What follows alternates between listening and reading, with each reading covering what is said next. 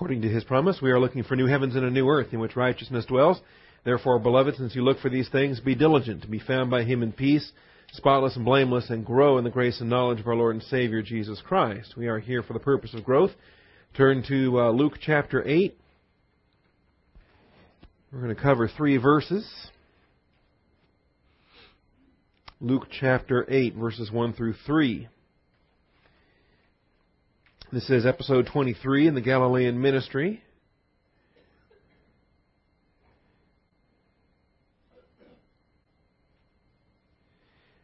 The heading for which is simply labeled Another Tour of Galilee. There were several such tours.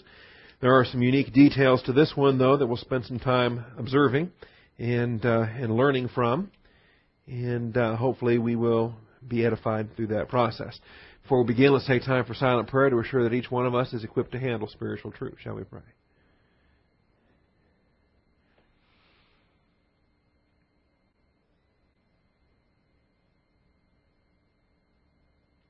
Father, we thank You for the truth of Your Word and for the privilege and blessing we have today to assemble together and to receive instruction. We thank You for the freedom our nation continues to enjoy and the opportunity we have on a bright, sunny day and a Wednesday morning such as this, Father. We're not cowered down in bomb shelters anywhere with our family, and we think about what our brothers and sisters are going through in Israel and Lebanon right now. And Father, we just thank You for Your ongoing protection, Your ongoing provision, for Your grace, eternal plan for the maximum glory of Jesus Christ. We ask now that You bless our study, that You would set aside distractions, give us concentration. We thank You in Jesus Christ's name. Amen. All right. Turn my ringer off. Last week I tempted fate both on Wednesday morning and Wednesday evening. So, not to put the Lord my God to the test, I'm going to turn off my cell phone this morning. All right, another tour of Galilee. We wrapped up this sinful woman saved by grace through faith in Luke chapter 7. As the chapter concludes, He said to the woman, "Your faith has saved you. Go in peace." Of course, faith being the mechanism by which God's plan has designed for the atonement to be applied on an individual basis. We realize that it's the finished work of Jesus Christ that has saved her, but we don't take issue with the statement there in verse 50. Her faith has indeed saved her by virtue of being the mechanism that applies that salvation to her account. Moving on, though, this morning to chapter 8, soon afterwards, He began going around from one city and village to another, proclaiming and preaching the kingdom of God. The 12 were with Him, and also some women who had been healed of evil spirits and sicknesses, Mary, who was called Magdalene, from whom 7 demons had gone out, Joanna, the wife of Chuza, Herod's steward, and Susanna, and many others who were contributing to their support out of their private means. All right, that's it. In the entirety, those are the verses that we look at in the context of this episode. Some observations to make here as He proclaims and preaches. Proclaiming and preaching. I like the P's in that verse. In fact, I went a little wild with P's in this study. But the alliteration there helps us to remember proclaiming and preaching and what it's all about. What are we called to do? What is our role? Well, we're imitators of Christ. What was His role? And so some of this will come into application for us as well. All right, 3 verses, 7 observations we want to make about this. This stage, so point 1 in your outline, this stage of the Lord's ministry, I'm going to teach you a new word. It's a word I just learned a couple weeks back. This stage of the Lord's ministry featured a pricey peregrination. Any idea what a peregrination is? It does relate to the peregrine falcon, by the way, I should point out. The term peregrinate, it means walking about here and there. Wandering, meandering. It means that you are walking about everywhere. That's peregrination. And that's exactly what's taking place here. Walking, for instance, as we examined 40 different homes or 37 different homes in our shopping last fall, we peregrinated throughout a number of homes. That is, we walked about everywhere. We perused the bedrooms, we perused the living area, we perused the garage, inside, outside, kitchen area, study or lack thereof. We walked everywhere we could, in every house we had the opportunity to. That's what's taking place here. It's the opposite of what I like to do. For example, if I'm going into a Walmart and I'm looking for replacement cutter blades for my electric razor, then I am going to proceed in the front door, and I'm going to proceed directly to where I suspect the hygiene type products are going to be found, and I find the aisle I'm looking for, and I find the cutter blades, either identifying that they have them there or they don't have them there. And then when I've accomplished my mission, it is proceeding directly to the checkout lane and out the door. In and out in a very rapid fire commando style raid.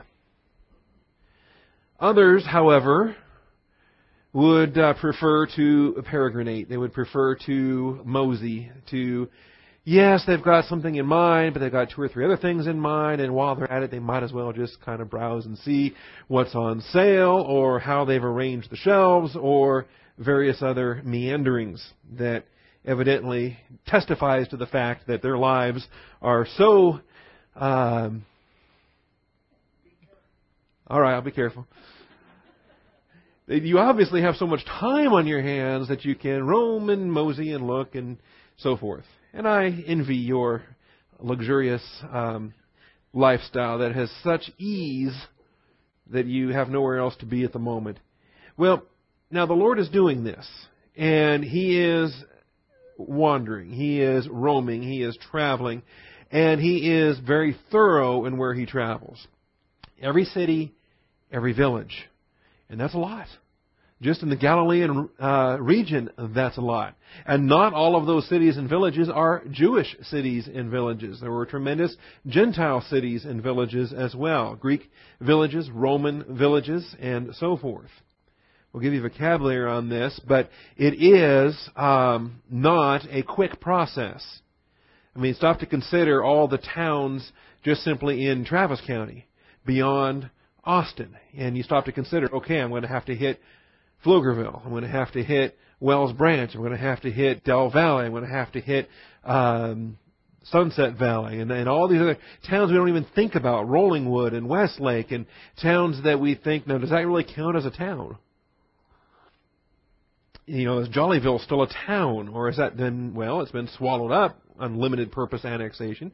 Never was incorporated, but it would be a village, so to speak. If we're going to draw a distinction between a polis and a come, which we'll give you vocabulary on that, he's hitting not only the cities, but also the small villages, which means not only does he hit Austin, but he hits Del Valle and Pflugerville and Rollingwood and these other places on the map. And not only does that take time, but it takes money, because you need food and all the days that it's taken to travel these places. You need a place to stay, and all of the expenses involved with traveling. Plus, it's not just the Lord. The 12 are with Him. And so feeding that unruly bunch becomes a fee. And then these women that are traveling with Him as well. So there's a lot of expense that goes to maintaining this kind of itinerant missionary type work. And we'll discuss that here in a moment. So it's expensive. That's why I called it pricey. A pricey peregrination. Now, secondly, the verb on this. There's one verb in this text that's dealing with this, and that verb is going around. So I'll give that to you under point 2. Duo. D-I-O. That is delta iota omicron. Then delta iota upsilon omega. Duo. You just want to give it the English letters D-I-O-D-E-U-O. Right there. Dia or Dio, duo. And highlighting on the dia here, when we think about a diameter, what's the diameter of a circle? Well, it's that line. No, that's perimeter. Perimeter or circumference as you're going around the outside of a circle, right? But the diameter is a line. Geometry students, Ethan, what's the diameter? Right. Straight line through, from one edge, directly through the center, and across to the opposite edge, if you're dealing with a true circle and a true diameter. That's right.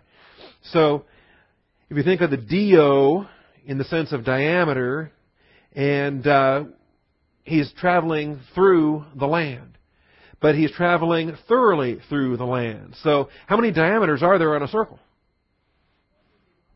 Could be lots of them. That's right. It could be, you could start at the top at 12 o'clock, go down to 6 o'clock. You could start at 1 o'clock and go down to 7 o'clock. You could start at 3 o'clock, go over to 9 o'clock. All right?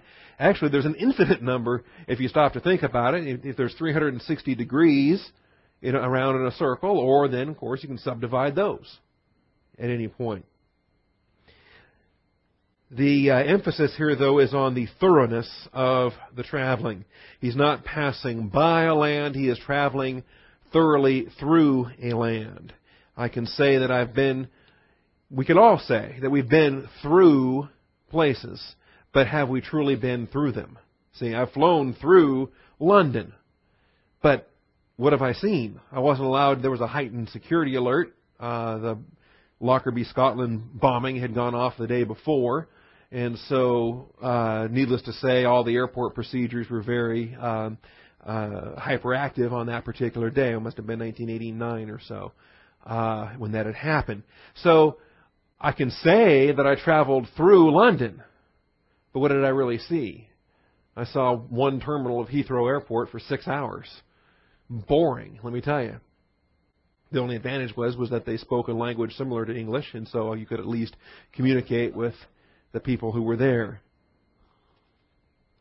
I bought a muffin.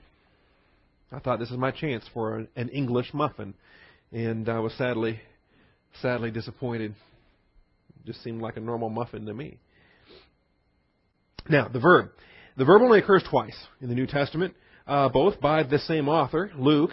Here in Luke 8:1 is where he uses it here, but also in Acts 17:1. So we can look at it there just for a short comparative look for a verb that only is twice in the New Testament. Same author uses it in both places. But it's interesting in the context of Acts 17. Paul's second missionary journey, and he's got Silvanus with him and Timothy. And it says, now when they had traveled through Amphipolis and Apollonia, they came to Thessalonica, and there was a synagogue of the Jews. So this was their ministry in between Philippi, where they were jailed and brought that jailer to Christ and had ministry there. In between Philippi and Thessalonica, there were these regions, Amphipolis and Apollonia. Two separate regions. They passed thoroughly through them both. But they came then to Thessalonica, where there was a synagogue of the Jews. And then it goes on to describe it. All right. The uses, though, in the Old Testament are much more significant. 20 times that this verb occurs in the Septuagint Greek translation of the Hebrew Old Testament Scriptures. And I thought on 3 of them, actually on 2 of them, it was very worthwhile examining. So join me in Genesis 12, and we'll see the first such use of it. And this highlights a bit. This highlights a bit here. Genesis chapter 12. And you wonder, why was the Lord being so thorough in His ministry? Genesis chapter 12. We're familiar with this text. The context of this is the call of Abraham, the initial giving of the Abrahamic covenant. The Abrahamic covenant actually is given in 5 or 6 different elements, different parts, between here and chapter 25. But here is the first introduction to the Abrahamic covenant. Now the Lord said to Abram, go forth from your country and from your relatives and from your father's house to the land which I will show you, and I will make you a great nation, and I will bless you, and I will make your name great, and so you shall be a blessing.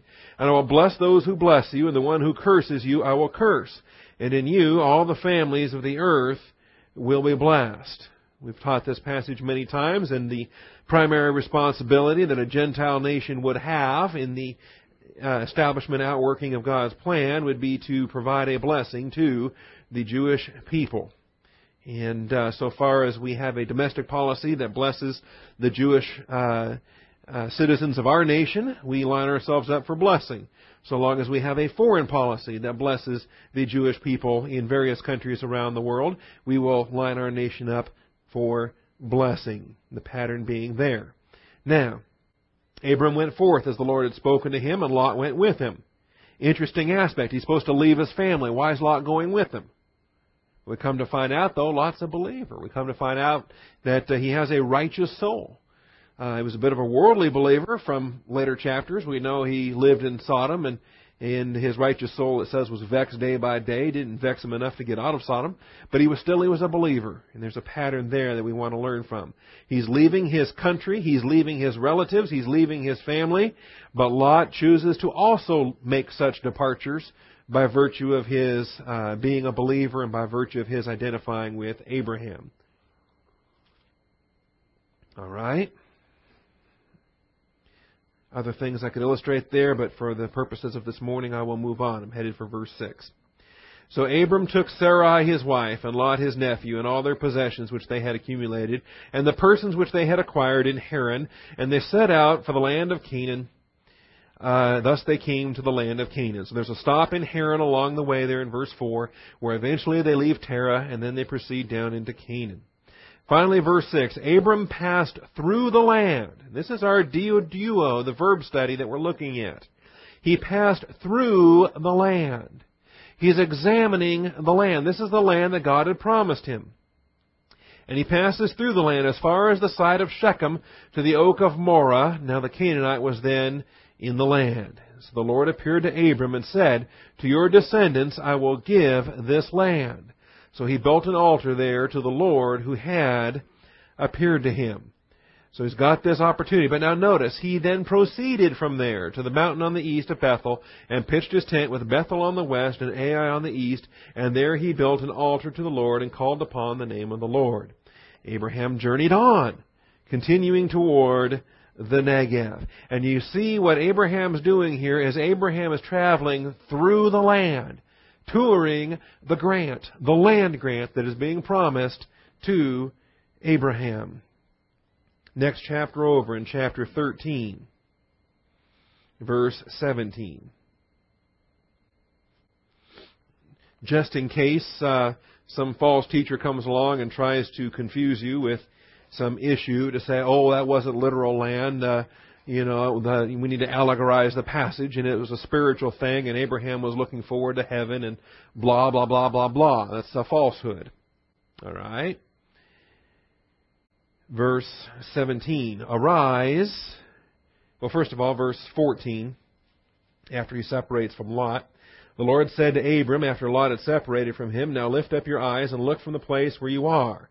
And those would be your earthly eyes looking around. And northward, southward, eastward, and westward. This is physical geography that he can physically see from where he is. For all the land which you see, I will give it to you and to your descendants forever. Notice, I will give it to you and to your descendants forever. Abraham is the first recipient of this promise. This is part of why we examine the fact that he is the God of the living, not the dead, that the resurrection is necessary for Abraham to receive in totality this land grant, because he never received it in totality during his 100+ year earthly life. What did Abraham live? 175-year earthly life. But those are physical descendants in a physical land. And I will make your descendants as the dust of the earth, so that if anyone can number the dust of the earth, then your descendants can also be numbered. Arise, walk about the land through its length and breadth, for I will give it to you. See, now this is the pattern. Now, Abraham is the first to do this as he surveys the land grant, but this is exactly what Jesus is doing when we examine him now in Luke chapter 8 with his disciples, with these women. He is traveling through the land. He is surveying, as it were, the land of promise, the land grant that is his. His specifically as not only a son of Abraham, but a son of David, the son of David, the one to whom this land is going to be subject as he rules on that throne. So arise, walk about the land through its length and breadth, for I will give it to you. All right. Anyway, there's a pattern there. the nature of it. I was trying to remember a story just a moment ago. It jogged my memory of a... Oh, it's escaping me, so I'll let that go. I was reading something last week about a boundary, and the boundary was agreed upon from a particular point, and it was one day's, I believe it was in the settling of the American, it was in the settling of the Virginia colony, and they had agreed that the boundary, maybe it was Pennsylvania, but they had agreed that the boundary would be 1 day's travel by foot from a particular starting point. And having agreed to that, I believe it was it was a treaty with one of the Indian tribes, Native American tribes. And having signed the treaty then, but previously, though, they had gotten and trained the 3 fastest runners they could, who had trained and trained and trained for weeks and weeks to be able to cover as much ground by foot as they could in a 24-hour period. And it was amazing. You know, the Indians thought they were giving up a certain limited part of land based on what they thought you could travel in a day. Well, we had worked out with these 3 runners, and man, they did it. And they ran, I forget the distance that they ran in a 24-hour period on foot, because that was the treaty. And amazing story there. Well, so that was a kind of a shady illustration of what we're looking at here. Abraham has a legitimate purpose for walking around, because he's not wheeling and dealing and bargaining with any native tribes for this land. He's encountering Canaanites everywhere he goes, godless Canaanites. But he knows God is the one that's promising him this land. So he's relaxed about it. He even pays cash for a cave that he owns anyway. You think about that? When it comes time to bury Sarah, he pays cash. Why? Because God hasn't given it to him yet. He's still an alien and a sojourner, waiting expectantly for the promise. Tremendous faith of Abraham. All right, the last passage I'll give you on this, it's one for further context. Although the verb diaduo does not occur here in this text, still the principle is there, and I think it gives us added context in Numbers 13, verse 17 and verse 24. Numbers 13, 17 should be through 24. Not just 220. Something happened to my hyphen. I've got a stolen hyphen. Verses 17 through 24.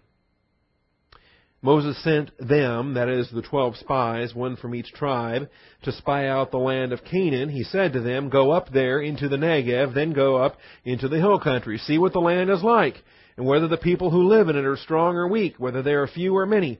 How is the land in which they live? Is it good or bad? And how are the cities in which they live? Are they like open camps or with fortifications? How is the land? Is it fat or lean? Are there trees in it or not? Make an effort then to get some of the fruit of the land." Now the time was the time of the first ripe grapes. So they went up and spied out the land from the wilderness of Zin as far as Rehob, at Lebo Hamath. When they had gone up into the Negev, they came to Hebron, where Ahiman, Shishai, and Talmai, the descendants of Anak, were. Now these are 3 giants. They're Nephilim giants. Now Hebron was built 7 years before Zoan in Egypt.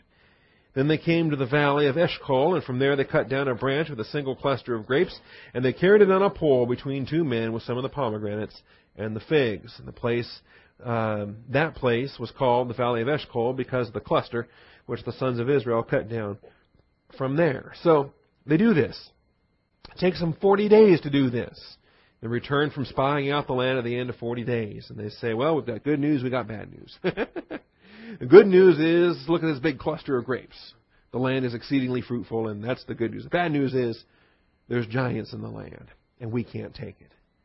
We can't take it. See, that's their lack of faith. Caleb and Joshua being the exceptions, they realize that they're not taking, God is giving. And it's a wonderful picture. God gives on His end of things, that's sovereignty. Caleb and Joshua, though, are responding in faith. It's a wonderful picture. God gives, they receive. And Caleb quieted the people before Moses in verse 30 and said, "We should by all means go up and take possession of it, for we will surely overcome it." Why did he have such faith? Because it was the promise of God to provide, the promise of God to give. Well, only Caleb and Joshua had such faith. The others were terrified. It says that in verse 32... that it's a land that devours its inhabitants, that all the people in whom we saw it are men of great size.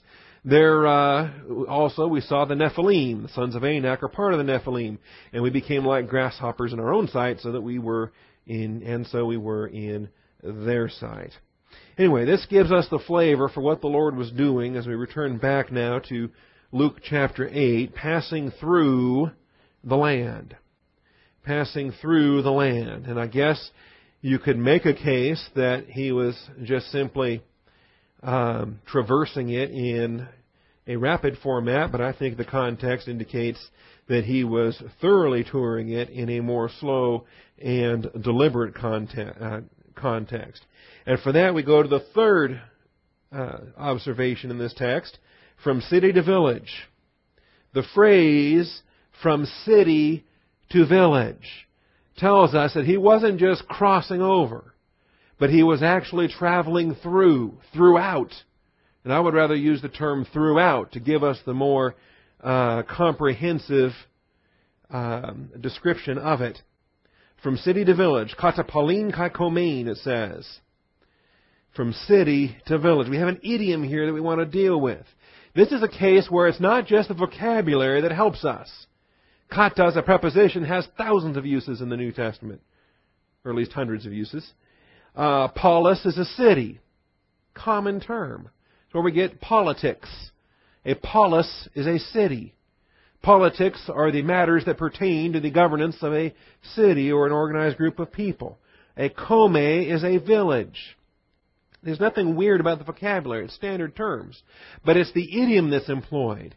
It's using the preposition kata with the accusative of these other nouns. That's what stands out. Specifically, we've got a preposition with the accusative marker of spatial aspect. That is, kata could be because or according to, or it could be, if it's directional, it could be down in one sense. But here we're examining places that are viewed serially. That is, you can't be everywhere at the same time. If you're going to go from Round Rock to Pflugerville to Wells Branch to Jollyville to Austin to, Anderson Mill, all right, to Austin to Rollingwood to Westlake to back around, hook around the other side, come back through Sunset Valley and a bunch of other towns. Eventually work your way over to Del Valley. And when you've reached Garfield, let me tell you, when you're in Garfield, Texas, there's not a lot there, except there's a Thai restaurant that gave me a horrible reaction one time. I'll never eat there again. All right? Said I never even heard of Garfield, Texas. Well, pay more attention to the signs when you're driving on Highway 71. Now, you can't be everywhere at the same time. But what you're doing is you're going from place to place to place to place to place, and so you're viewing them serially. And that's what this idiom represents. It's a preposition with an accusative marker of spatial aspect, of places viewed serially. In other words, it's a distributive use of kata with the accusative. And so we've got the pattern, X by X or from X to X, where your X's are the nouns that are used. In this case, the X's are city and village. Sometimes it's from city to city. Sometimes it's from village to village. Sometimes it's from day to day. Sometimes, you could put anything in there. We do the same thing in English. If we have a prayer burden, an emergency takes place, and we want to call people, what am I going to do?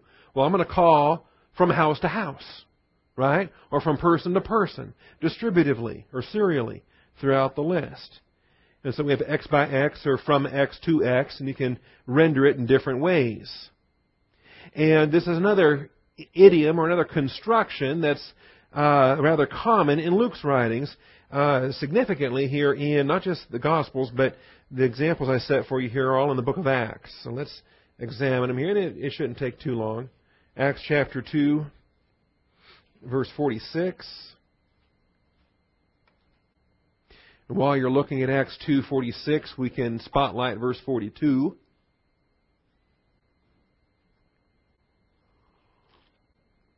So we got to decide, and we can render this in English a number of different ways. From and to. That's how I did it, from city to village, or you can call it city by city or village by village, city by village. I think from city to village is the best way to deal with this because cities are big, villages are small. But he travels throughout the land from city to village, indicating that he's not limiting himself to the big population centers. He is exhaustively traveling everywhere he can find in Galilee. Acts 2:46, day by day, continuing with one mind in the temple and breaking bread from house to house. That's our idiom there. Kata oikos, and be oikon in the accusative. Kata oikon, or kat oikon. Kai oikon, from house to house. They were taking their meals together with gladness and sincerity of heart. Now you can't eat in every house at the same time. See, this would be like if, day by day continuing with one mind in the temple. That's one gathering place where they can all come together. It's not to think how many Christians there are in Jerusalem at this point. 3,000 got entered into the church on the day of Pentecost alone, and then thousands more after that. You stop to consider how many buildings are there in Jerusalem that can house that many people. So they tended to gather in a public place and where there was a large enough space there for them to gather and proclaim the truth of Jesus Christ. Of course, that didn't render them very popular among the Jewish religious authorities there that ran the operations in the temple. So then they go from house to house. And you're not going to you can't just come home and say, oh, honey, we're having 3,000 for dinner tonight. So you break it down. And you go from house to house, and the apostles would travel around. So this would be like, we'd set up some kind of a schedule where I used to pray from Argiho to Zook, back when the Zooks were a part of our congregation. Remember Jesse and Stephanie Zook? And we went from A to Z in my prayers. Well, now that's changed a bit. If you look in the latest directory, we've got Luke Zeller now as the last entry in the Z's there in the directory. And that's just a way of praying. You don't have to pray alphabetically. I don't know that there's anything sanctified about praying alphabetically, but it's just flipping through the pages and offering up the prayers. Well, you could set up something similar to that, and we have public meeting at Austin Bible Church, and then from house to house, with fellowship time, dinners, meals, what have you. All right. I'm not hitting up dinner invitations. I'm just saying this is what they did in Jerusalem. All right. Also, by the way, before I flip back to chapter 5, you've got verse 42 there. It's on the front of every church bulletin. It's why we stress the things we stress. They were continually devoting themselves to the apostles' teaching, to fellowship, to the breaking of bread, and to prayer. All right? Breaking of bread there being communion. Those four activities. Why do we have Bible teaching at Austin Bible Church? Because it's in Acts 2:42. Why do we have communion service at Austin Bible Church? Because it's in Acts 2:42. Why do we have prayer meetings at Austin Bible Church? Because it's in Acts 2:42. And why do we have scheduled fellowship times, quarterly potlucks, monthly fellowship times? Because it's in Acts 2:42. All right? Why don't we have matchmaking services? Why don't we have food drives? Why don't we have home building things and other things that churches get involved with? We're not a Lonely Hearts Club and other things. Colonel used to say that a lot. It's not in Acts 2:42. All right? So there's a pattern there for our ministry. All right, Acts 5:42. Another use of this kata idiom. Every day in the temple and from house to house, they kept right on teaching and preaching Jesus as the Christ. From house to house. See, that shows you the thorough nature of the teaching ministry. Likewise, 8:3, Acts 8:3. Saul began ravaging the church, entering house after house. There's your idiom. Dragging off men and women, he would put them into prison. Shows you the thorough nature of it. All of these speak of the thoroughness. Acts 20:20. I love Acts 20:20.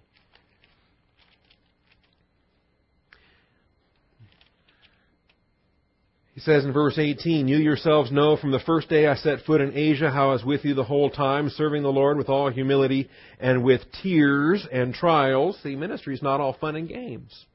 Tears and trials. which came upon me through the plots of the Jews, and how I did not shrink from declaring to you anything that was popular. Oh no, wait, not popular. Profitable. Profitable. Sometimes a pastor has to teach what's unpopular because it's necessary. It's profitable. How I did not shrink from declaring to you anything that was profitable, and teaching you publicly and from house to house. Publicly and house to house. See, I've known pastors that would cringe at any house-to-house type ministry. Well, they don't have the same conviction I have of Acts 20:20. Then they very dogmatically, just forcefully say, no, pulpit's all you need. Pulpit's all you need. That's where you're going to get taught. That's where you're going to get shepherded. You know, it's all going to come with your correction, your shepherding. It all takes place in the pulpit. I get convicted of this. No, it's publicly and from house to house. We've got a pulpit ministry, obviously. We do that 5-6 times a week. But then there's the house-to-house ministry. That's where the pastor gets with you, the deacons get with you, and we pray in your home, and we talk about your struggles, and we take it to the Lord, and that's very private, but that's part of the house-to-house ministry. Very thorough. Very thorough.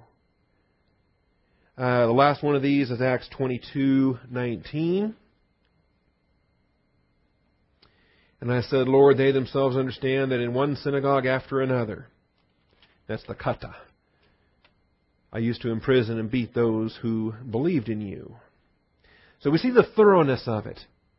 And that's why when we have the idiom in Luke chapter 8, as he's traveling through, I think throughout Galilee from city to village, that it's thorough. And there are even 3 places where the idiom is so understood to be a thorough principle that the English translation even just calls it every.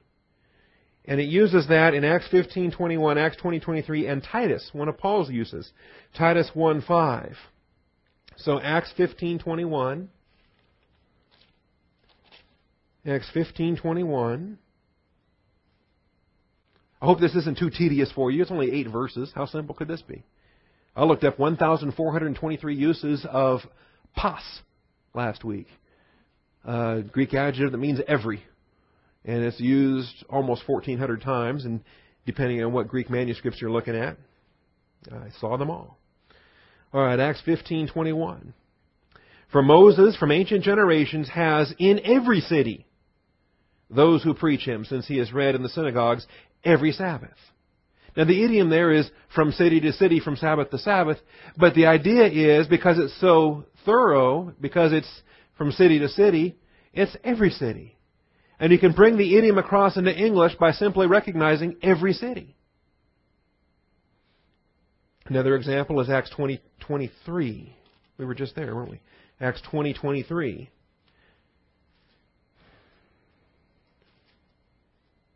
It says, now bound in the Spirit, I'm on my way to Jerusalem, not knowing what will happen to me there, except that the Holy Spirit solemnly testifies to me in every city. In other words, from city to city. Every stop along his way as he's traveling, he has the witness of the Holy Spirit telling him that bonds and affliction await me. Bonds and affliction await me. So he's traveling on his way to Jerusalem, and he stops. Miletus was one of his stops. He had other stops along the way, the different coastal cities and locations on the coast of Asia there. Assos and Mytilene and Chios and Samos and so forth. Those are kind of fun word studies. They're kind of fun geography studies. He even cruised by the Greek island of Lesbos, where we get lesbian and other things. So, see the kind of detailed geographic study you end up doing in this kind of stuff. But from city to city, in every city, the Holy Spirit solemnly testifies to me in every city, saying that bonds and afflictions await me. Finally, Titus 1:5. Paul's giving instructions to Titus. For this reason I left you in Crete, in order that you would set in order what remains, and appoint elders from city to city. In every city, as I directed you. In every city, as I directed you. So, Jesus and his disciples are traveling throughout Galilee, from city to village. In every city, in every village. This is an exhaustive tour. If he's going to hit every city and every village, this is an exhaustive tour. All right. Are you ready for your P's? Point 4. A pair of present participles. You've got them right there. Proclaiming and preaching. Proclaiming and preaching. A pair of present participles portrays the precise promulgation practiced in this pricey peregrination. Ethel missed it. We learned the word peregrination. In fact, I think it was before Casey got here also. The term peregrination is a walkabout. Walking here and there and turning this way and that way. That's what Jesus is doing. Thoroughly covering Galilee. But we've got a pair of present participles we need to examine here. What is he doing? Preaching, proclaiming and preaching. Proclaiming and preaching. And are we called to do the same thing? Yes, we are. You say, well, I'm not a preacher. Yes, you are. Get out of the 21st century American vocabulary where, you've got preachers and laity or audience and so forth. That, preachers, that's what the pastor does. He's a preacher. I show up to hear the preaching. You also are a preacher. You also are a proclaimer, a herald. We'll give you the vocabulary on this here in a moment. But it's a pair of present participles. A present participle, unlike an aorist participle, a present participle describes the attendant circumstances, the activity that takes place while and throughout the main verb is being exercised. Main verb here is diaduo. Main verb here is traveled throughout. So the main verb is he began going around. And I guess that's okay, going around from one city and village to another. The main verb is going around. But going around isn't really doing anything, is it? It's just going around. I can go to Walmart, I can go to Target, I can go to Family Christian Store, I can go to a whole bunch of places, and have I really accomplished anything? Sometimes I wonder. I've gone around, burned up a lot of gas. Have I really accomplished anything? Well, the main verb here is going around, but the emphasis is on these two participles. So what was he doing while he was going around? Proclaiming and preaching. Proclaiming and preaching. Proclaiming and preaching. See, part of this too comes into play when we consider what our own Great Commission is, to make disciples. How do we make disciples? Teaching and baptizing. All right? So that's another context where you've got a primary verb and participles that show you the attendant circumstances. All right, got that written down yet? Word for word? Really? All right. A pair of present participles portrays the precise promulgation, that is, what he's accomplishing, his activity, practiced in this pricey peregrination. All right, first of all, kerusso. Kerusso. Even if you're not a Greek student, if you're just a churchgoer sitting in the pew, you ought to at least have, I think at a minimum, probably 24 24 Greek words. 24 Greek words that every believer needs to know. Doesn't matter if you're a pastor, a Greek student, anything. You ought to know at least 24 Greek words. And you probably do. If you've been in Bible class long enough, you've picked up things. You know charis is grace. And you can certainly embrace the charis grace. You probably learn about agape love, how important the agape integrity, unconditional love is, and maybe several others. Kerusso ought to be one of them. Kerusso ought to be one of them because this is our responsibility. We are ambassadors for Christ. We are the herald, as it were. Kerusso, K-E-R-U-S-S-O, number 2784, to make an official announcement. To announce, to make known, or to be an official herald. See, back before they could just send out an email, they sent heralds into the town. They'd stand in the town square and they would cry out, "Oh, hear ye, hear ye." They'd have a proclamation to read. and you paid attention. Not because the herald was important. He was just a messenger. But the message he was delivering was very important. It was coming from the king. It was coming from the Lord or wherever it was coming from. And so you paid attention, not because of who the messenger was, but because of who was making the announcement. And we are all called to do this. Not just the Lord here in chapter 8, but in chapter 9, He's going to send His disciples out to do this. Under the Great Commission, all church-age saints are expected to do this. We're heralds. We're ambassadors. As ambassadors, we are making announcement of good news, and we're also making the entreaty to be reconciled. Looked at that last Sunday night. So in Luke 9, He called the 12 together and gave them power and authority over all demons to heal diseases.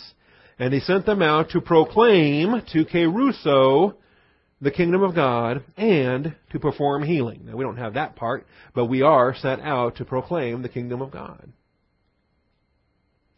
Acts 20:25. That's the third time to be in Acts 20 this morning. Acts 20:25. He says, Holy Spirit solemnly testifies to me in every city, saying that bonds and afflictions await me. He says, that's okay, I don't mind. I do not consider my life of any account as dear to myself, so that I may finish my course in the ministry which I received from the Lord Jesus to testify solemnly of the things of the grace of God. And now, behold, I know that all of you, among whom I went about preaching the kingdom, proclaiming the kingdom. That's kerusso. Preaching, proclaiming the kingdom will no longer see my face. Acting as a herald, proclaiming. We all have a proclamation to make. We can think of ourselves as heralds. And then finally, 28:31, last chapter of Acts. I wanted you to see, though, in these last references here in Acts, that proclaiming the kingdom of God is not limited to the dispensation of Israel. That the church has a kingdom proclamation to make. Not that we're bringing it in through human effort, but we are telling individuals how they may enter that heavenly kingdom. All right, Acts 28:31. Verse 30 says, He stayed 2 full years in His own rented quarters and was welcoming all who came to Him. While He's awaiting trial, He had visitation privileges, preaching the kingdom of God and teaching concerning the Lord Jesus Christ with all openness unhindered. All right, that's kerusso, to be a herald. Not limited to clergy, not limited to just pastors that are preachers. We're all called to preach. We're all called to proclaim, to herald. We should be shouting it on the rooftops since we have freedom in our country to do so. There are other countries around the world that don't have that freedom. I understand why those people ought to be careful in what they do. They need to be. They need to be shrewd as serpents. They need to have the utmost discretion. And they're going to be underground, and they're going to be covert in the things they do. I find it pathetic how many Americans are covert in the things they do. Undercover Christians. Don't want anybody to know they're Christians. See, and we have this land of freedom where we can proclaim the gospel. The second participle is euangelizo. This ought to be another one of your 24 Greek words. Euangelizo, to bring good news, to announce good news. And angelos is a messenger. Angelizo is to announce. The prefix eu means that it's good or it's well. So you're announcing something happy. We tend to think of different announcements, and some of them are happy and some of them we think are not. We say, I've got good news and bad news. Is there such thing as bad news if all things work together for good? Well, it's bad news for the moment. It will work together for good, and that's the good news. But for the moment, we've got some bad news from our human perspective. Euangelizo is to bring good news. So we're not only proclaiming as a herald the message of a coming king, but it's a good news message. The word evangelize is not even a translation. It's a transliteration of this verb. N-G-E-L-I-Z-O. Quite often the upsilon, the U, becomes a V because of the Latin step in between Greek and English. So we have EV for evangelize instead of EU, euangelize. And I guess that's kind of nice. I wouldn't want to be a euangelist. You could be an evangelist. What's that? Euangelizo. Euangelizo. Yep, euangelizo. And the EU, let me switch to this.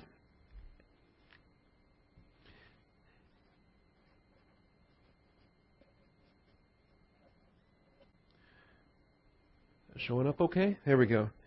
This is an EU, but because of the influence of Latin, oftentimes it comes across as an EV. A. Then you got two G's. When you have the two G's together, you make the first one an N, because it's hard to say g. It's easier to say E-L-I-Z. And of course, the verb ends with an O in Greek, but you can see how it comes across as evangelize as an English verb. Evangelize. What is evangelize? It's not an English word. It's a loan word from the Greek. It means to bring good news. To bring good news. So that's how the upsilon becomes a V. If you're evangelizing, you're bringing good news. If you're bringing good news related to eternal life, then you are evangelizing with a gospel information.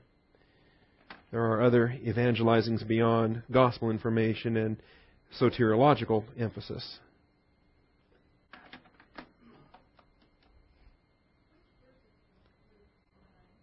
I'm sorry? In Luke 9:2, let me see. No, Luke. Okay, yeah, Luke 9:2 is a use of kerusso, correct. And it is, he sent them out to proclaim, that's kerusso. He sent them out to kerusso the kingdom of God and to perform healing. That's kerusso there. Yeah, there's no euangelizo in Luke 9. Yeah, the verses where we have both are in Luke 8. Luke 8 and verse 1.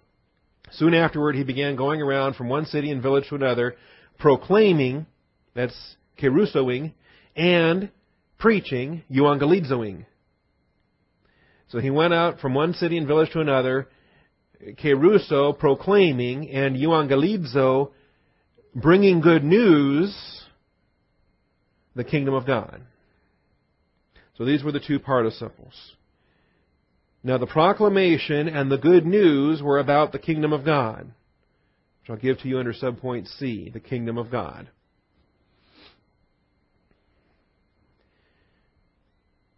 The kingdom of God. Again, nothing unusual about the vocabulary. Basileon is standard term for kingdom. Basileus is a king. Basileon to theou. Theos for God. That ought to be one of your 24 Greek words. Theos.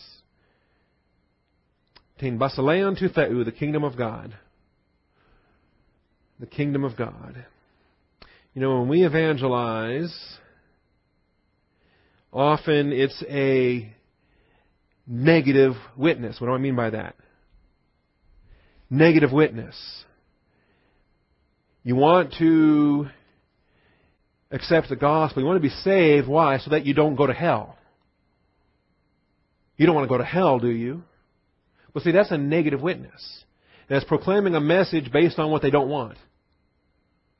But a positive witness, kingdom of God, eternal life. Not just that you're saved and you have eternal life. Well, what am I doing with my eternal life?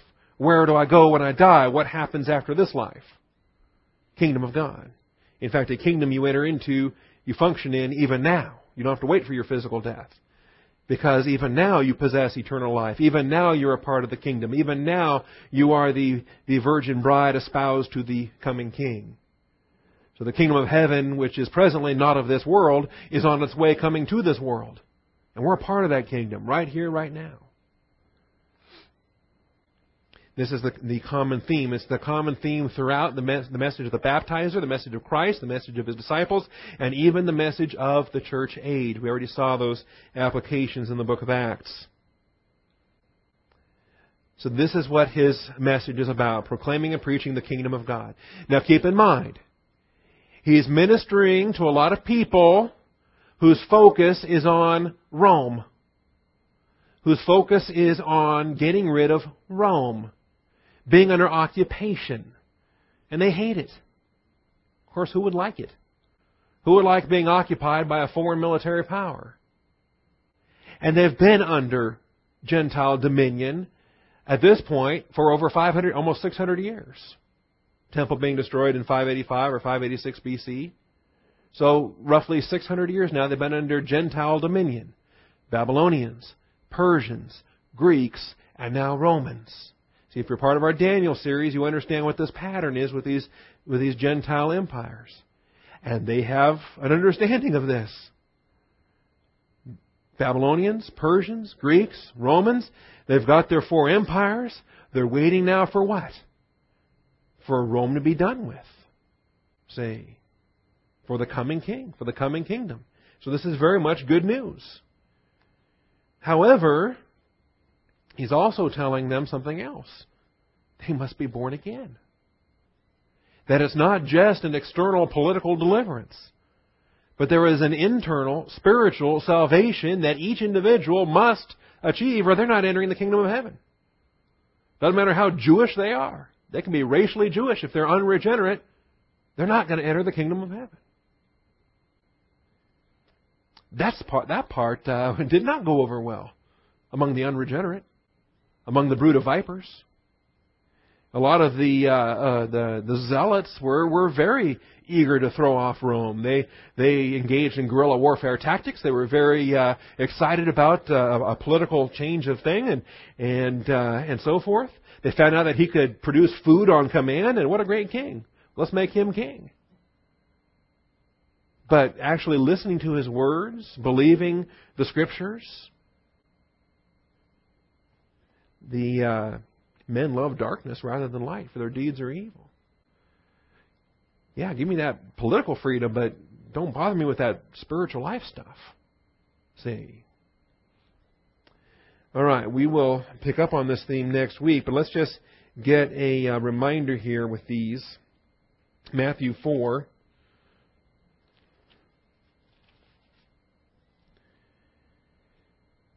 And this had been the message of the Baptist as well, which we see in chapter 3 and verse 2, repent for the kingdom of heaven is at hand. And then in chapter 4, Jesus Himself follows up on that same ministry. Verse 17, from that time Jesus began to preach, that's keruso, and say, repent for the kingdom of heaven is at hand. The Baptists had a kingdom of heaven ministry. Jesus Christ had a kingdom of heaven ministry. They were proclaiming it. They were announcing it. It was at hand. It had the potential of occupying the earth. Of course, it didn't happen. We know why. They crucified the Christ. He ascended to be with His Father. And we've had the last 2,000 years now of church age. But verse 23, Jesus was going throughout all Galilee, teaching in their synagogues and proclaiming the gospel of the kingdom. And that's proclaiming, keruso, the gospel, euangelion, or euangelion, gospel of the kingdom, and healing every kind of disease and every kind of sickness among the people. See, it's on these kind of touring ministries that He's proclaiming the kingdom, and He's casting out demons, and He's healing people. Why is He healing people? To demonstrate His divine credentials. That they better listen to what He's saying.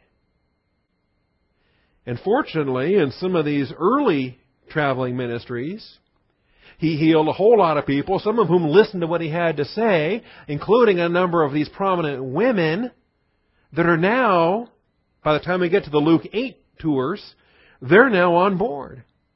They're now involved in the ministry. They're now traveling in a logistical support function because they listened in some of the earlier tours. And now they're on board in these later tours. But it's all oriented towards the kingdom. All right, there's more there in Mark 1 and Luke 4, but I'm out of time. Do we have any questions? Anything before I close in prayer? We got a good start on it. We got through point 4, but we got 5, 6, and 7 that we'll deal with next week. This should be a short episode. It's only 3 verses, not a lot there to it. Father, thank you for the truth of your word. We thank you for your faithfulness, for your mercy, love, and grace. I pray that we would be challenged in our own responsibility as heralds and evangelists, Father, that we are those that are called to proclaim. We are those to bring good news. Father, how will they believe unless they hear? And how will that message be proclaimed unless they're sent? And Father, we're the ones you've sent. We're the ones that must proclaim, and I thank you for that conviction. Thank you, Father. In Christ's name we pray. Amen.